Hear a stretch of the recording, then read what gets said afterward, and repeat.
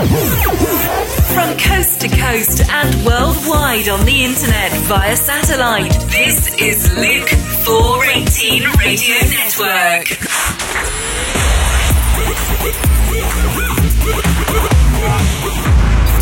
You tuned into Luke 418 Radio Talk Show, the leading cutting edge of Christian radio.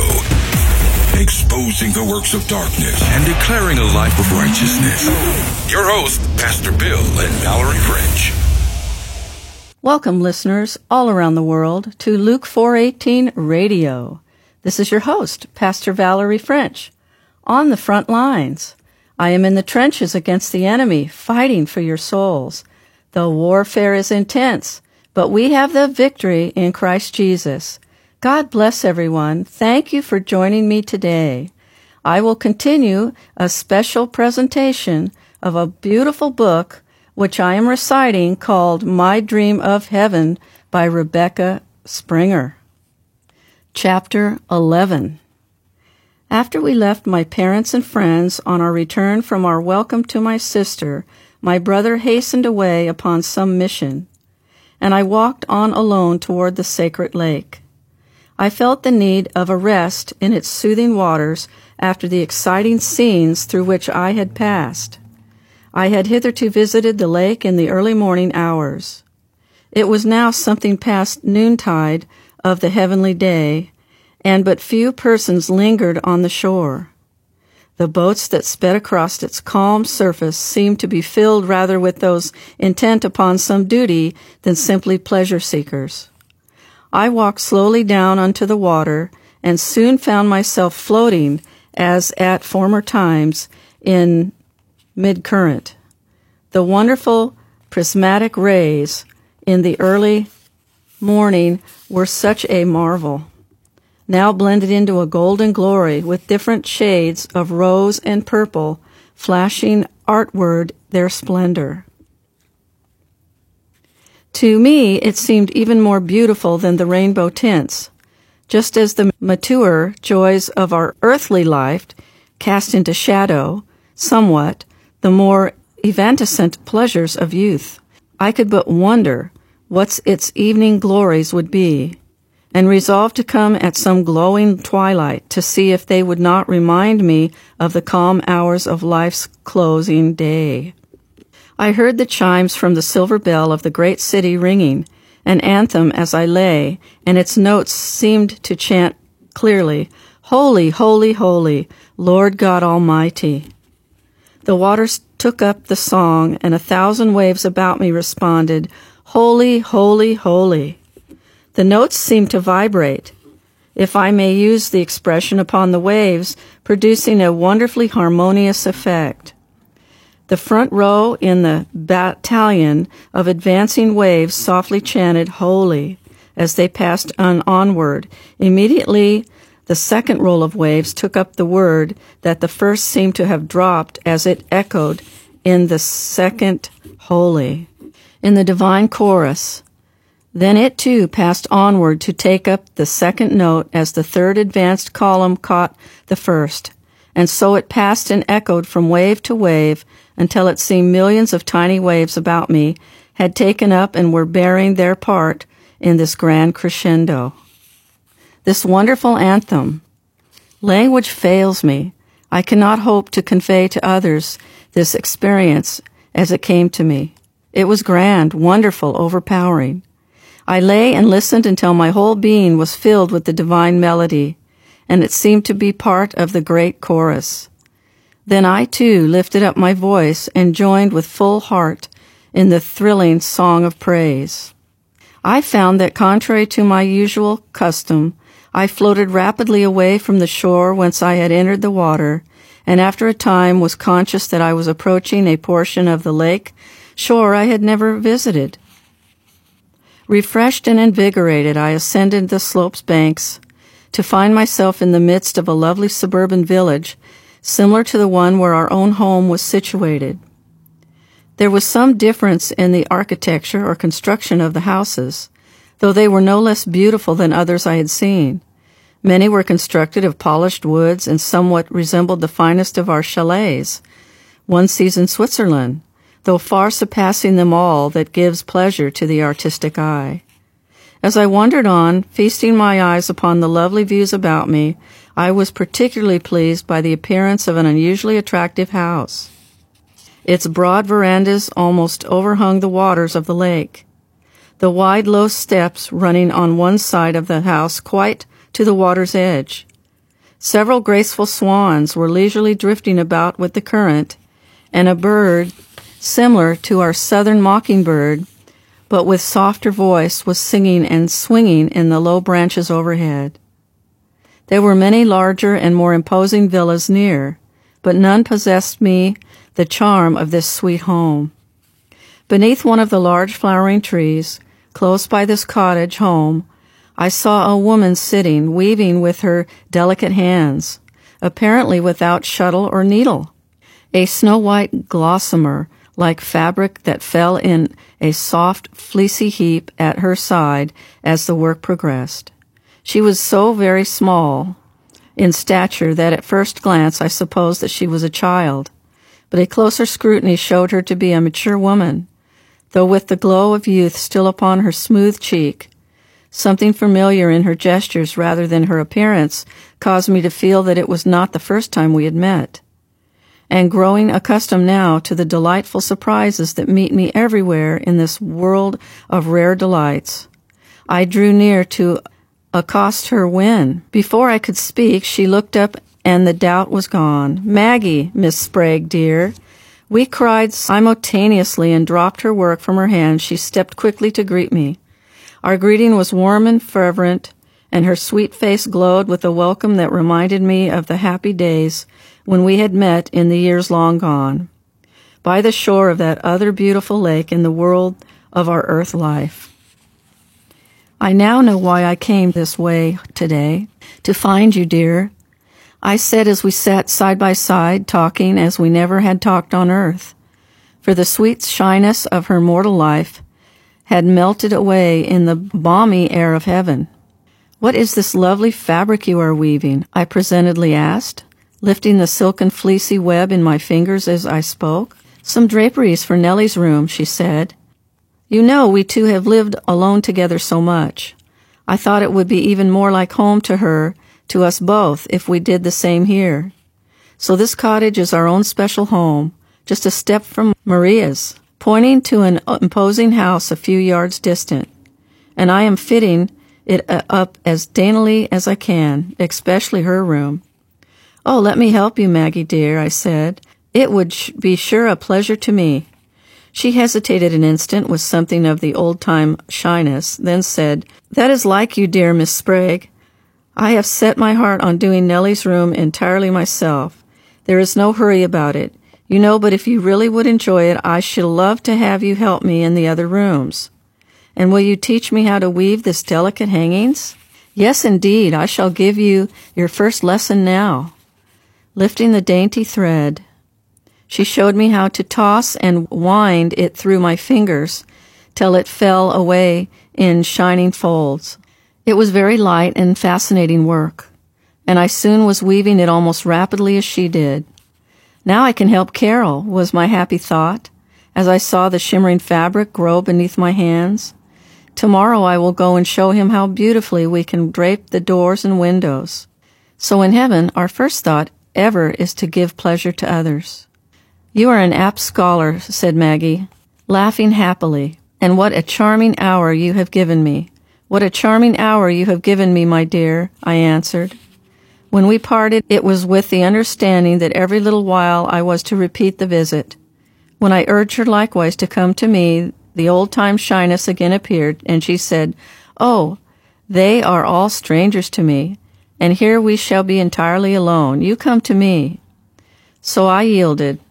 As in heaven we never asked to gain reluctant consent for any pleasure, however dear, and many were the happy hours spent with her in the cottage by the lake.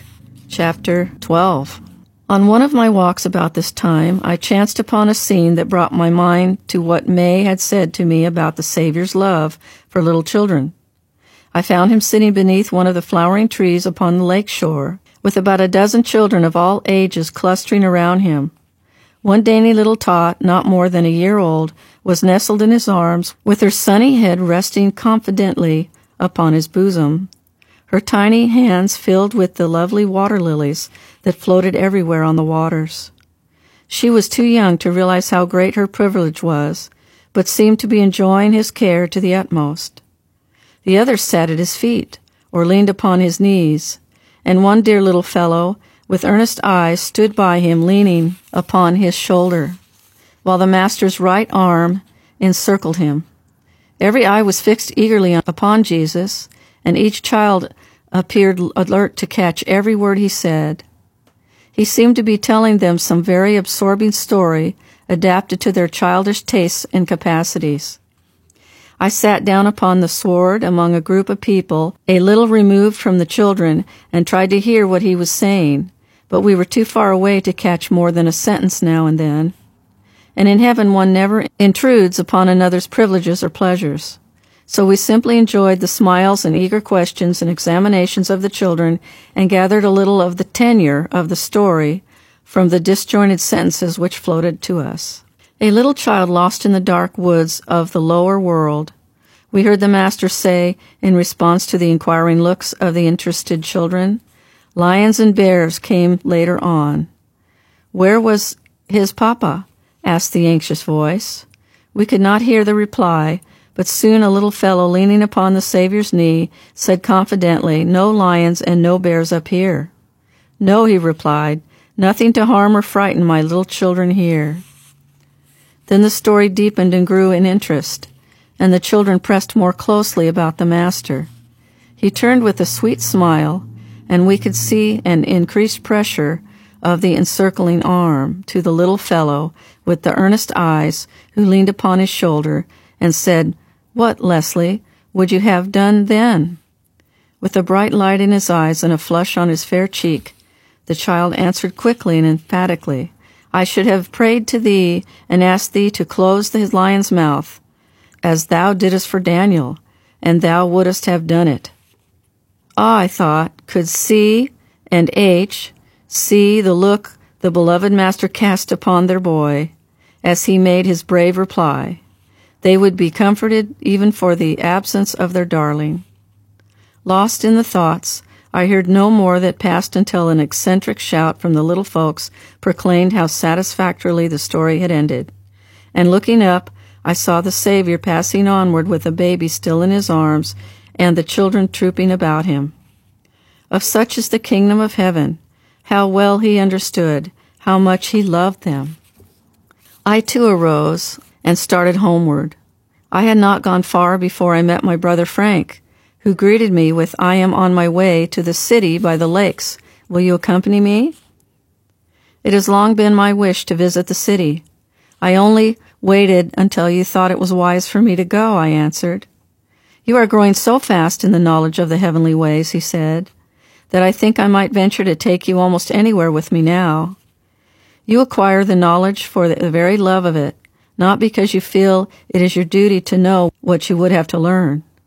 Your eagerness to gather to yourself all truth, and at the same time your patient submission in waiting, oft times when I know the trial is great, have won for you much praise and love from our dear Master, who watches eagerly the progress of all of us in this divine life. I think it only right that you should know of this. We need encouragement here as well as in the earth life, though it is in a different way. I tell you this by divine permission. I think it will not be long before he trusts you with a mission, but this I say of myself, not by his command. It would be impossible for me to convey in the language of the earth the impression these words of commendation left upon me.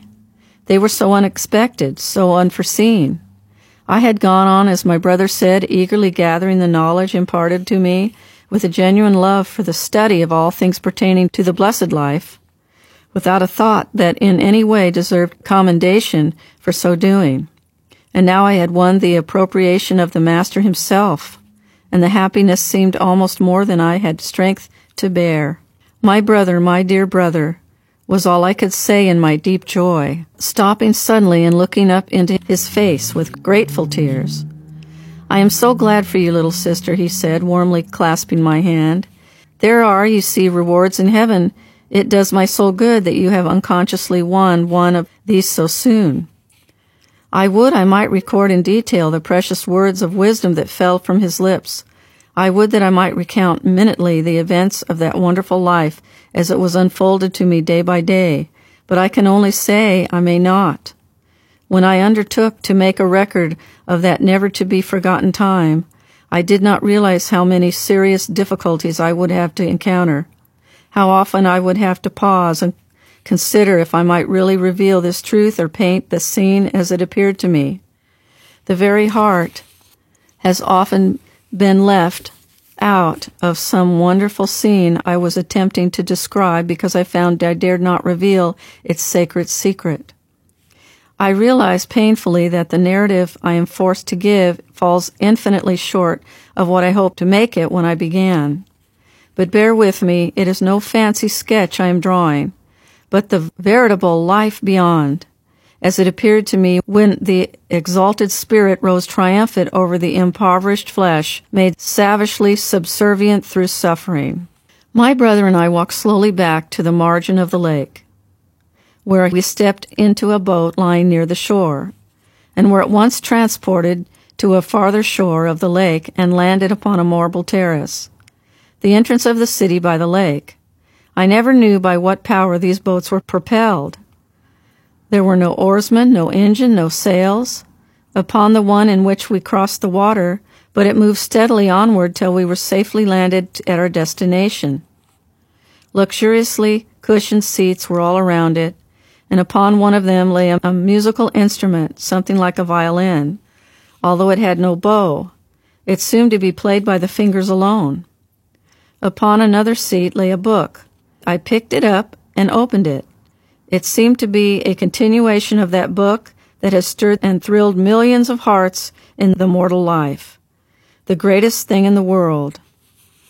As I glanced through it while we journeyed, I grasped the truth that this great mind already had grappled with the mighty things of eternity and given food to immortals, even as he had to those in mortal life in the years gone by.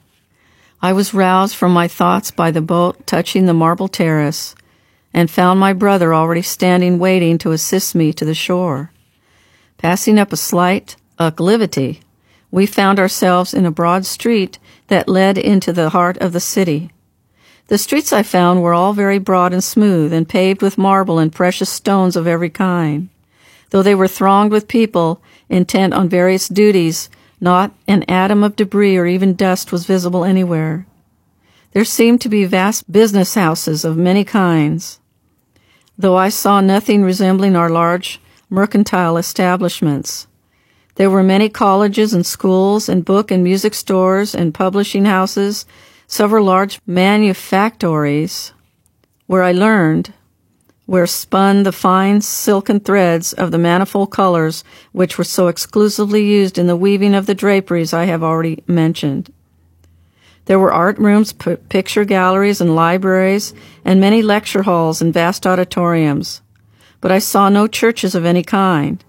At first this somewhat confused me until I remembered that there are no creeds in heaven, but that all worship together in harmony and love, the children of one and the same loving Father. Ah, I thought, what a pity that in fact, if no other in the great economy of heaven, could not be proclaimed to the inhabitants of the earth. How it would be done away with in petty contentions, jealousies, and rivalries of the church militant. No creeds in heaven, no controversed points of doctrine, no charges of heresy brought by one professed Christian against another, no building up of denomination upon the ruins of or downfall of a different sect, but one great universal brotherhood whose head is Christ and whose cornerstone is love. I thought of the day we had listened in the great auditorium at home to the divine address of our beloved Master, of the bowed heads and uplifted voices of the vast multitude, and every voice joined in the glorious anthem, "Crown him Lord of all." And I could have wept to think of the faces that must someday be bowed in shame when they remember how often they they have in mortal life said to a brother Christian, "Stand aside, I am holier than thou." We found no dwelling houses anywhere in the midst of the city until we came to the suburbs. Here they stood in great magnificence and splendor, but one pleasing fact was that every home had its large dooryard, full of trees and flowers and pleasant walks. Indeed, it was everywhere. Outside of the business center of the town, like one vast park dotted with lovely houses. There was much that charmed, much that surprised me in this great city, of which I may not fully speak, but which I may never forget. We found in one place a very large park, with walks and drives and fountains and miniature lakes and shaded seats, but no dwellings or buildings of any kind except an immense circular open temple capable of seating many hundred, and where my brother told me a seraph choir assembled at a certain hour daily and rendered the Orientations written by the great musical composers of earth and heaven. It had just departed, and the crowd who had enjoyed its divine music yet lingered as though loath to leave a spot so hallowed. "We will remember the hour," my brother said, "and come again when we can hear them." Chapter 8. Still passing through the park, we came out upon the open country, and walked some distance through flowery meadows and undulating plains.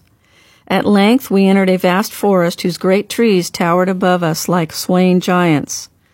The day was well nigh spent, the day so full of joy and glad surprises and happy hours. Full as it had been, I felt there was still something left for me. Deep hidden in the twilight valley of the day, something that held my soul in awe as the last moments preceding the Holy Sacrament. My brother walked by me, absorbed in silent thought, but with a touch beyond even his usual gentleness. I did not ask where we were going at that unusual hour, so far from home, for fear and doubt and questionings no longer vexed the quiet of my soul. Although the forest was dense, the golden glow of the twilight rested beneath the trees and sifted down through the quivering branches overhead, as though falling through the windows of some grand cathedral. At length we emerged from the forest upon a vast plain that stretched out into illimitable space before us, and far away we faintly heard the thunder of the breaking of waves, an immortal sea of which I had heard so much but had not yet seen. But for their faint and distant reverberation, the silence about us was intense. We stood a moment upon the verge of the forest. Then we advanced a few steps unto the plain. I became aware that immediately to our right the ground rose into quite an elevation, and as I turned, a sight broke upon my bewildered eyes that the eternal years of earth and heaven can never efface. Upon the summit of this gentle slope a temple stood, whose vast dome, massive pillars, and solid walls were of the uncerilled pearl, and through whose great mullioned windows shone a white radiance that shallowed up the golden glow of the twilight and made it its own. I did not cry aloud nor hide my face as in the former revelations, but I sank slowly to my knees and crossed my hands upon my breast. With uplifted face, stilled heart, and silent lips, laid my whole being in worship at his feet. Who sitteth upon the throne? How long I knelt thus, I know not. Even immortal life seemed lost before the greatness of celestial mysteries. At length my brother, who had been silently kneeling beside me, arose and lifted me to my feet, whispered gently, "Come." I felt rather than saw that his face was colorless with the depth of his emotion, and I yielded to his guidance in silence. A long flight of low, broad steps in graduations rose from almost where I stood to the very door of the temple. They too were a solid pearl, bordered on either side by channels paved with golden stones, through which coursed crystal waters that met and mingled into one stream far out into the plain. Ascending the steps, we entered the temple, and for a moment stood in silence. I do not know how it was, but in that brief instant, I may have been longer than I knew, every detail of that wonderful interior was fastened upon my memory, as a scene is photographed upon an artist's plate. Heretofore, I had taken repeated visits to the room to enable me to describe it correctly in detail, but thus in a lightning flash was stamped upon the table of my memory indelibly for all time, nay, for eternity. The immense dome at that moment filled with a luminous cloud was upheld by 3 rows of massive pillars of gold. The walls and floors were of pearl, and also the great platform that filled at least 1/3 of the temple upon the eastern side. There were no seats of any kind. The great golden pillars stood like rows of sentinels upon the shining floor. A railing of gold ran entirely around the platform upon the 3 sides so that it was inaccessible from the body of the temple. Beneath the railing, upon the temple floor, a kneeling step passed around the platform, also of pearl. In the center of the platform, as immense altar of gold arose, supported by seraphs of gold, with outspread wings, one at each corner and underneath it, in a great pearl basin. A fountain of sparkling water played, and I knew intuitively it was the source of the magical river that flowed through the gardens of heaven and bore from us the last stains of death and sin. Nothing living beside ourselves was within the temple except 2 persons who knelt with bowed heads beside the altar rail upon the farther sides. But by the altar stood 4 angels, one upon either side, dressed in flowing garments of white, with long, slim trumpets of gold uplifted in their hands, as though waiting in expectancy to signal for the trumpet call. Long draperies for silvery gossamer hung in heavy folds back to the altar platform. Suddenly, in the moment that we looked, we saw the draperies tremble and glow until a radiance far beyond the splendor of the sun at midday shone through them, and the whole temple was filled with the glory of the Lord. We saw in the midst of the luminous cloud that filled the dome the forms of the angelic harpers, and as were dropped with bowed heads beside the altar rail and hid our faces from the brightness of his coming, we heard the trumpet call of the 4 angels about the altar and the voices of the celestial harpers as they sang, "Holy, holy, holy, Lord God Almighty, all thy works shall praise thy name in heaven and sky and sea. Holy, holy, holy, merciful and mighty, God in 3 persons, blessed Trinity. Amen." The voices swiftly died away. The last notes of the golden trumpets had sounded, and there was silence in heaven. We knew that the visible glory of the Lord was for the present, withdrawn from the temple, which is his throne. Still we knelt with bowed heads in silent worship before him. When at last we arose, I did not lift my eyes while within the temple. I desired to remain upon my memory as it appeared when filled with his glory. We walked some time in silence, and I leaned upon my brother's arm, for I yet trembled with emotion. I was surprised that we did not return into the forest, but went still further out upon the plain. But when I saw that, we approached the confluence of the 2 streams which issued from the fountain beneath the altar. I began to understand that we could return by way of the river instead of by the forest and lake. We reached the stream at length and stepped into a boat that lay by the shore. We were soon floating with the current toward home. We passed through much beautiful scenery on our course that I had not seen before, and which I resolved I would visit in the future when leisure from my daily duties would permit. Lovely villas surrounded by beautiful grounds stretching directly up from the water's edge lay on both sides of the river and formed a panorama upon which the eyes never tired of resting.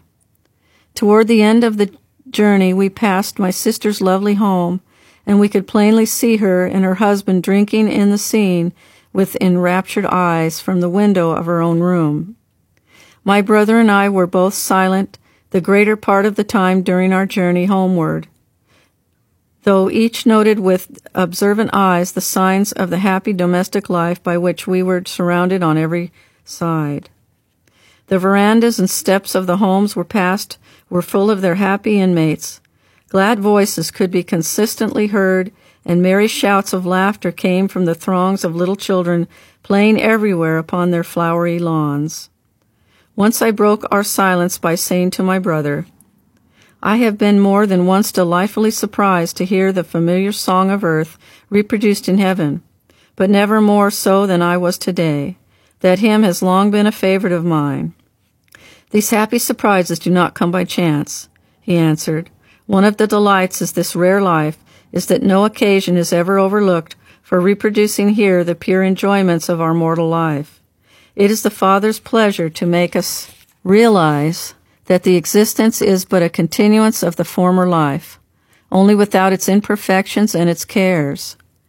Frank, I believe you are the only one of our friends here who have ever questioned me about the dear ones left behind. Why is it? He smiled a particularly happy smile as he answered, Perhaps it is because I already know more than you even could tell me.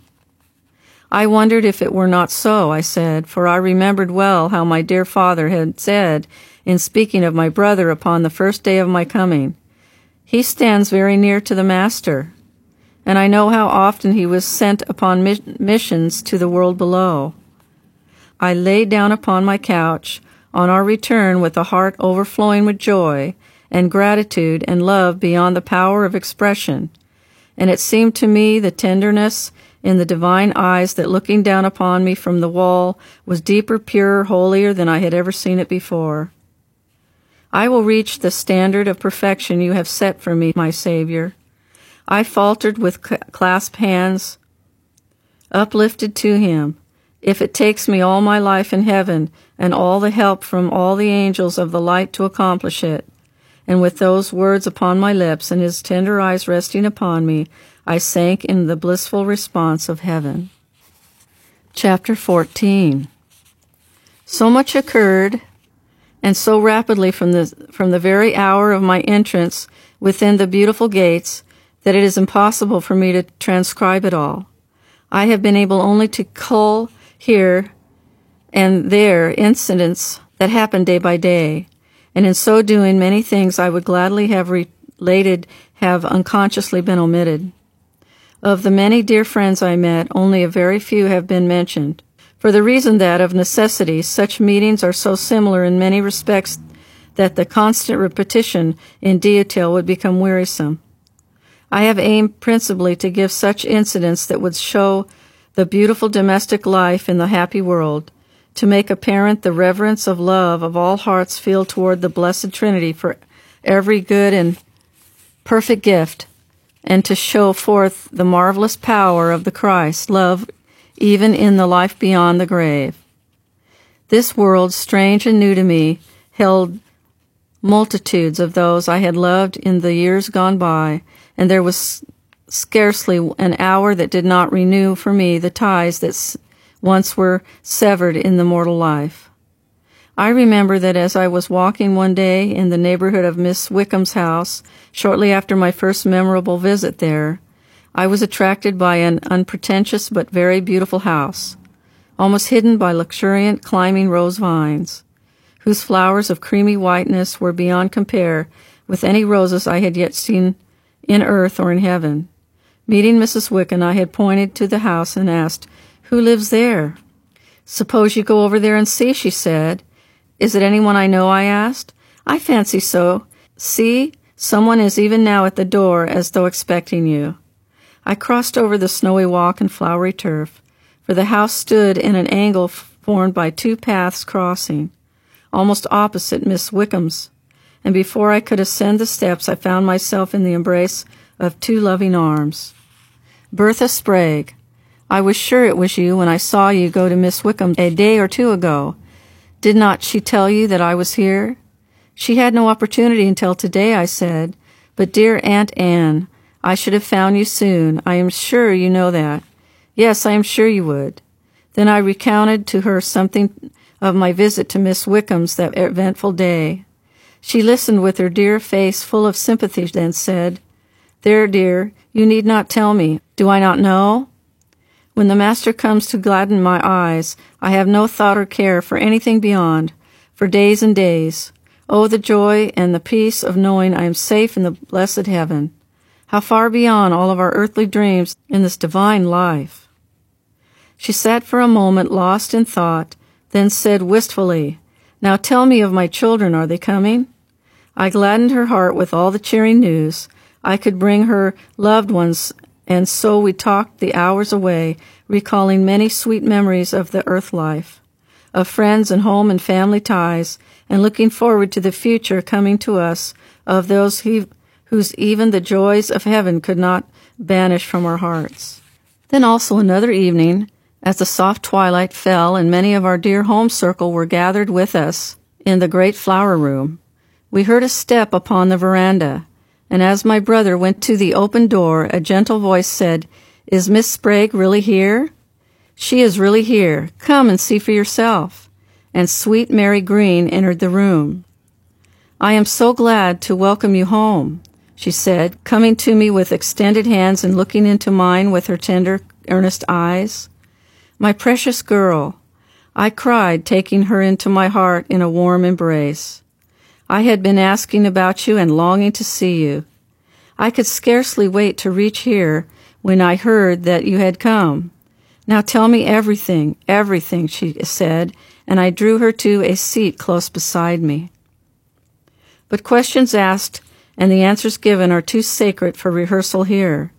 Every individual member of her dear home circle was discussed, and many were the incidents she recounted to me that had occurred in her presence when her mother and I were together and talking of the dear child we considered far too removed from our presence. "I was often so close that I could have touched you with my hand, had the needed power been given," she said. After a long, close converse had been held between us, I took her to the library, whether the rest had gone to examine a new book just that day received.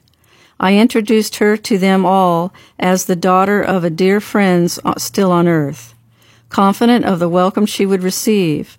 My youngest sister and she at once became interested in each other, finding congeniality in many of their daily pursuits, and I was glad to believe they would henceforth see much of each other in many different ways. There was no measurement of time as we measure it here. Although many still spoke in the old-time language of months and days and years, I have no way of describing it as it seemed to me then.